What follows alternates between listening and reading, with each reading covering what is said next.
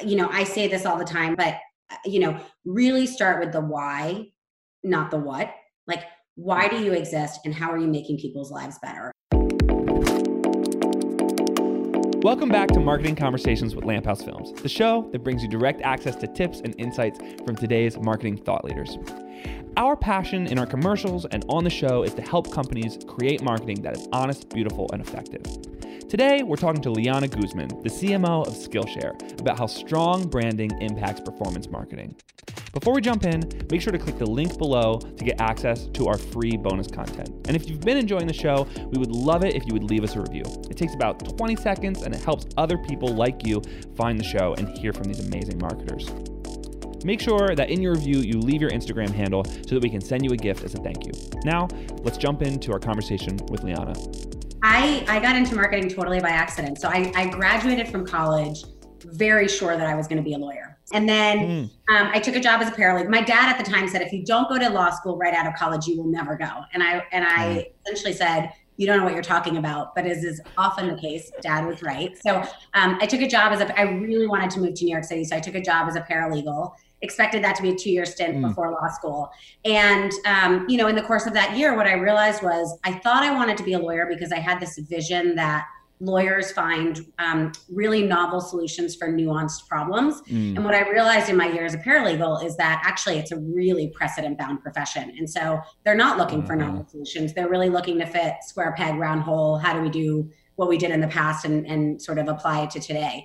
And so as I was coming to that realization, a friend of a friend said, hey, I know the owner of the New York Film Academy. He's looking for a marketing director. I think you'd be perfect. I had a pretty awful perspective on marketing. I mean, I genuinely just did not think it was what people who wanted real careers did, which is awful to say, but true. And she stayed with me, which is so lucky for me. She kept saying, I think you should look into it. I think you should look into it. And as I sort of dug into it, I realized what I thought I liked about law was actually far more true about marketing, right? Like really good marketing is about taking something that is often not well understood and finding ways to bring it to the masses and to do it in a way that feels really human-centered and really, and I've opted to work in places where I'm also doing that for really innovative ideas. So helping to sort of rewrite the way we operate as a global society in one way or another. So that's how I got into marketing, and it's been far more years than I care to share. Probably about 15 or 16 years that I've been in marketing. And again, there was that few year stint as a COO at Blockchain, but otherwise in marketing. So why marketing? Now I've got it. Why Skillshare? How did you get there? So I've worked in 3 really different industries. All of them were interesting to me because of their mission. And at Skillshare, it really is around the power of creativity and curiosity. So, our mission is to inspire discovery through creativity. And as I was thinking about the role, I was really drawn to this idea of being able to redefine what it means to be creative. I think sometimes we think of that as being, we're artists with a capital A. But we're all creative, right? Like if you held a crayon as a child, you're creative. If you figured out a way to structure information in an Excel spreadsheet that is new and different, you are creative. And so I think at the highest level, it was the ability to be part of reshaping that in a more global way. And then I think it's the stories. We'll talk to and as I was interviewing, and shortly after I joined, I talked to both students and teachers on our platform. And there was a woman who was a big traveler, and she broke her hip. She was bedbound and really sort of dipping into depression. And her granddaughter introduced her to Skillshare, and she used our website to build a travel site so that she could sort of live vicariously through her previous trips. While also sort of feeling like she was moving forward, she was learning new things. And so that is really what brought me in, was this idea at the macro level of shifting what it means to be creative, and at the micro level to be part of a company that is, I think, a really bright spot on the internet. It's we have an incredibly collaborative, supportive community. And so to be a part of that was really, really compelling for me. Bright spots on the internet is an important business to be in, for sure. Few and far between. Oh yeah. I love what you're saying about redefining creativity, because I think there's a really toxic idea out there that you've either got it or you don't. And I I've been directing for, I don't know, 7 years or something. And I look back at my career, I'm like, I used to be a terrible director. And now I'm a halfway decent director. And I'm like, that's not because I was born being good at this. It's because I was given opportunities to fail and try again. And that's what it takes in order to be a good creative. And we get that about everything else in our lives. But for some reason, it's like if you're trying to be a photographer or a painter or whatever, it's like if you don't knock it out of the park on your first try, you feel a certain way about yourself. Yes. And so, yeah, tell me about that mission. I didn't realize, now that you mention it, I see it in your ads. I see it in your creative, but I didn't realize that was so core to what you guys were doing. Yeah. I mean, I love just hearing you tell that story because, that's what energizes me, is being able to, sort of bring that story to life for so many of us. We have a teacher on our platform, and I'm forgetting, it's one of three gentlemen, and I can't remember it, so I'm not going to name names in case I get it wrong, but he does a poster a day challenge. And, he says, if you go back to his first poster at the beginning of when he started doing it, and you look at his 365th poster, they are significantly different. Right. Yeah. And he's a trained artist. I mean, I think that that's true for all of us. And so I think for us, a big part of our mission is the journey is more important than the destination. So when we were launching our new brand identity, we picked a green called Wander Green, because so much for us is it's Love about that green, wandering. By the way. Yeah, thank you. And we have these big squiggly lines, and the whole idea there is there's no beginning, there's no end. It's really about the journey. And and I think when you sort of take some of these classes, you realize that firsthand. I've taken a bunch of our classes, and I don't know that, although I will say I actually have some art that I put up on our wall. It's probably not amazing, but I'm proud of it. And more importantly, like the meditative state that I went into when I was creating, I mean, you sort of give yourself permission to forget the world around you and really just kind of dive into creation. And I think anytime you create, like, creation begets creation, and so you walk out of that process, maybe what you created isn't something amazing, but your brain is now suddenly thinking in a much more innovative way. I think that makes a huge difference. I often say, like, ideas only replenish once they're spent. And so many people will hold on to their best idea because they want to wait till they're good enough to do it. And I'm like, if you do that, that will always be your best idea. But if you do that right now, you'll have a better idea the second you're done. Yes. It just yes. puts And you in I that think space. It's a good idea that's having an end point too. It's like, do the idea and then do it again. And then do it again. It's like, and every time will feel different, and you'll learn something new from it, and you'll surprise yourself along the way. So I think it's an incredibly powerful process. That's amazing. I want to chat with you a little bit about the process of finding the right people, because it's not like, some organizations, it's like there's a certain type of person who wants this product, and it's really easy to then identify them. But it's a very different type of person who wants to learn these different skills that you guys are offering. And so how do you go about finding those groups? Yeah. So I think a big step for us was about 1.5 years ago when we launched the new brand identity. So just 2 seconds of background. We've been around for about 11 years. We initially were sort of an, across the board model. So we are an open platform. So, if you wanted to upload classes on film, you could, and we encourage that. We think it's a really big differentiator for us in the market. And so, but we literally had classes that spanned, a workout class, a cooking class, a coding class. I mean, really across the board. About 2 years ago, we sort of took a step back and we were hitting our 10-year anniversary, and I think it was a natural moment of self-reflection. And we did a pretty big exercise where we went out to the market. We looked at sort of competitors in the market. We looked at the industry more broadly. And then we talked to a lot of folks. We talked to folks who were on the platform and were passionate, folks who had been on the platform and left, teachers, et cetera. And what came out at the end of that was this realization that creativity, broadly defined, was really our sweet spot. It was where the classes we were not only creating, but that folks were uploading onto our platform were of the highest quality. Wow. But then also those were the classes where our students, our learners were getting the most value. And so we decided to pivot to be really focused on creativity. And so I think that was the first step. I think that was the day we decided we are not going to be everything to everyone, which means, there are folks who were on the platform for whom we are no longer the right the right destination because they're not interested in this content. Our argument would actually be that everyone, this speaks to everyone at some level, because like I said, we define creativity pretty broadly. But that was the first step. And so really what we're looking for are folks, are folks who are lifelong learners, who would identify themselves as such, who care deeply about self-improvement, who do not view themselves as, who really subscribe to this idea that the journey is more important than the destination. So it's less about, how are we going to find the photographers? How are we going to find the cooks? How are we going to find the people who share this common ethos? Yes, I think so. And I think some of that is, you'd be hard pressed to find a better place on the internet for a lot of this learning. When Adobe launches a new product, we are their exclusive education partner. So when they launch Fresco, on the day it launched, there was nowhere else that you could go to take classes other than Skillshare. So to some degree, if you are a photographer or an illustrator or a graphic designer who's looking to learn a really specific skill in the creative space, you're very likely going to naturally find us.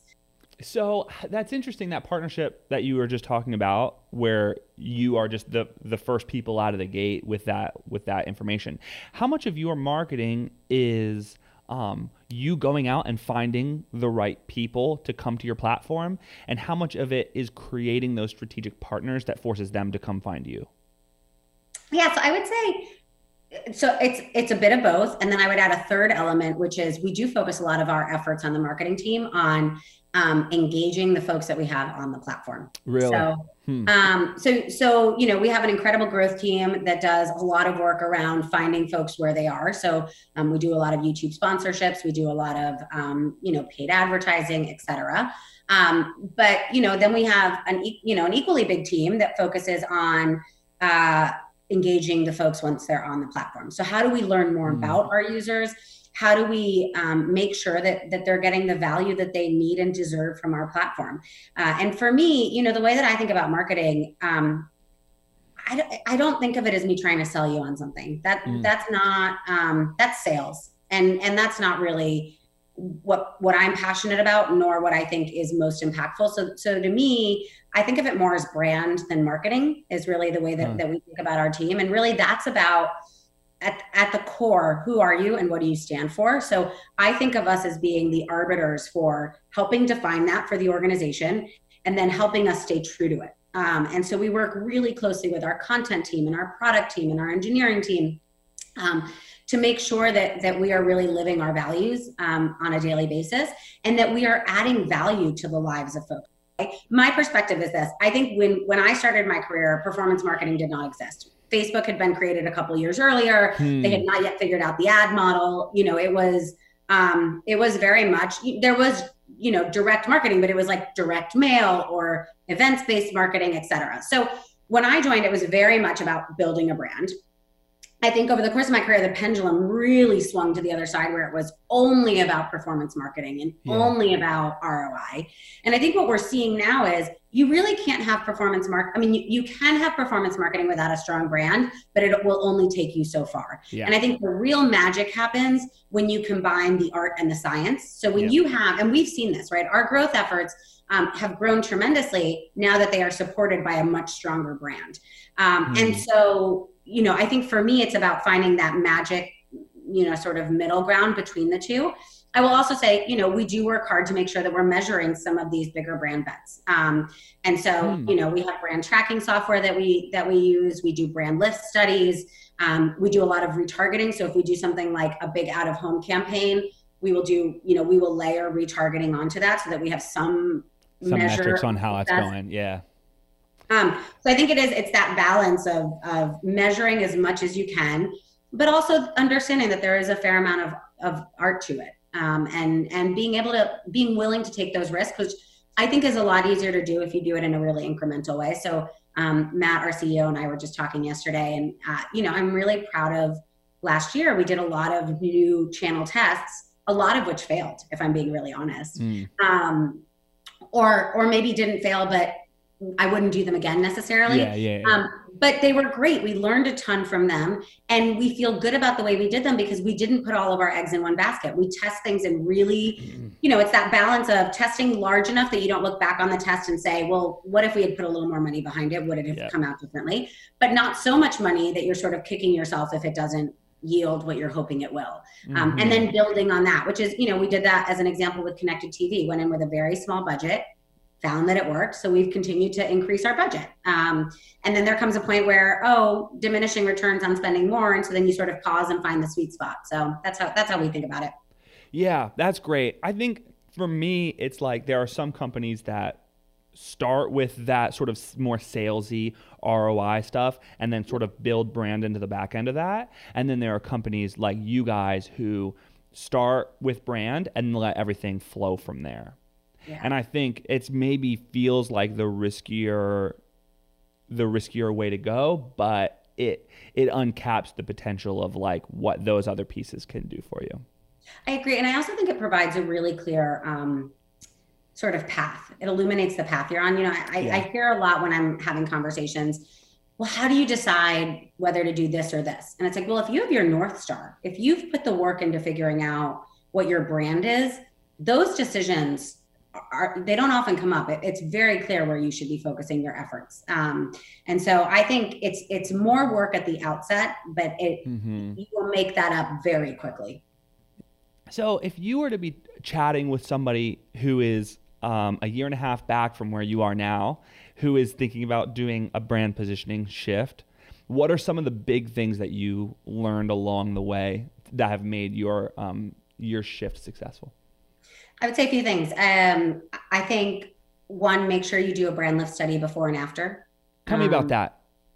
So we do it in two ways. We have some brand tracking software that we can follow in real time. So, if we launch a campaign, we can sort of see how our brand equity score is moving up or down. Yeah. But we did an actual brand lift study. So we hired a researcher to come in and survey, brand awareness, both aided and unaided. And then also sort of what people associated with our brand. And we did, and so it's an investment because it's expensive and it's a long term. So we did this study right as the brand was launching, so before sort of it had permeated, and then we did it again at the beginning of this year. And we learned that our brand, our unaided awareness doubled, our aided awareness went up by 20%. So without that, you can sort of back to the point you made earlier of it not being as clear an ROI, it gave us the tools to be able to show, and I'm very lucky to work alongside executives and a board that understand inherently the power of brand, but that is not the case for everyone. And I think having, the numbers to show the impact is really important. And so I think that's one piece of advice I would give. I say this all the time, probably to the point of ad nauseam, but, really start with the why, not the what. Like, why do you exist and how are you making people's lives better? I think people too often go to, and I've done this, I've totally done this in previous branding exercises where you go to like, let's build a new logo. And that should actually be the very last thing you do, because it's not about a different look and feel, right? Like if you look at something like Facebook, the name is not particularly life-altering. The logo is not especially interesting. That's not really what matters. What matters is sort of what you imbue into that. And I think you can't really do that effectively if you don't know what you stand for and who you are and what need you're filling. So my second piece of advice would be to make sure you start with that. And then my third piece of advice is make sure, it is very important that you don't democratize the process too much.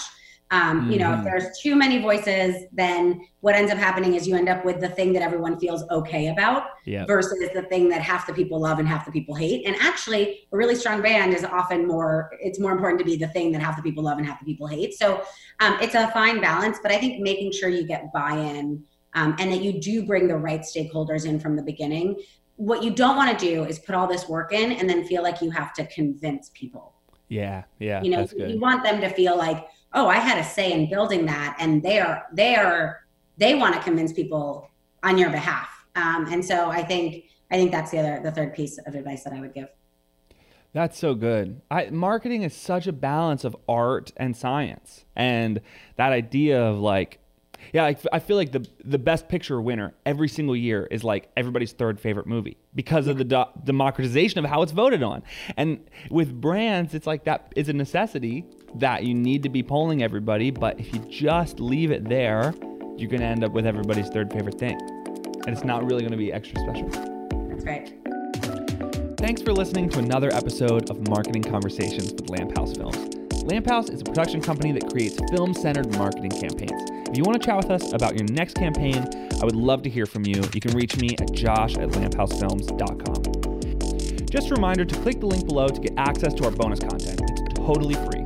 Also, we would love it if you guys would take the time to leave us that review. And don't forget to leave your Instagram handle in the review so that we can send you a gift as a thank you.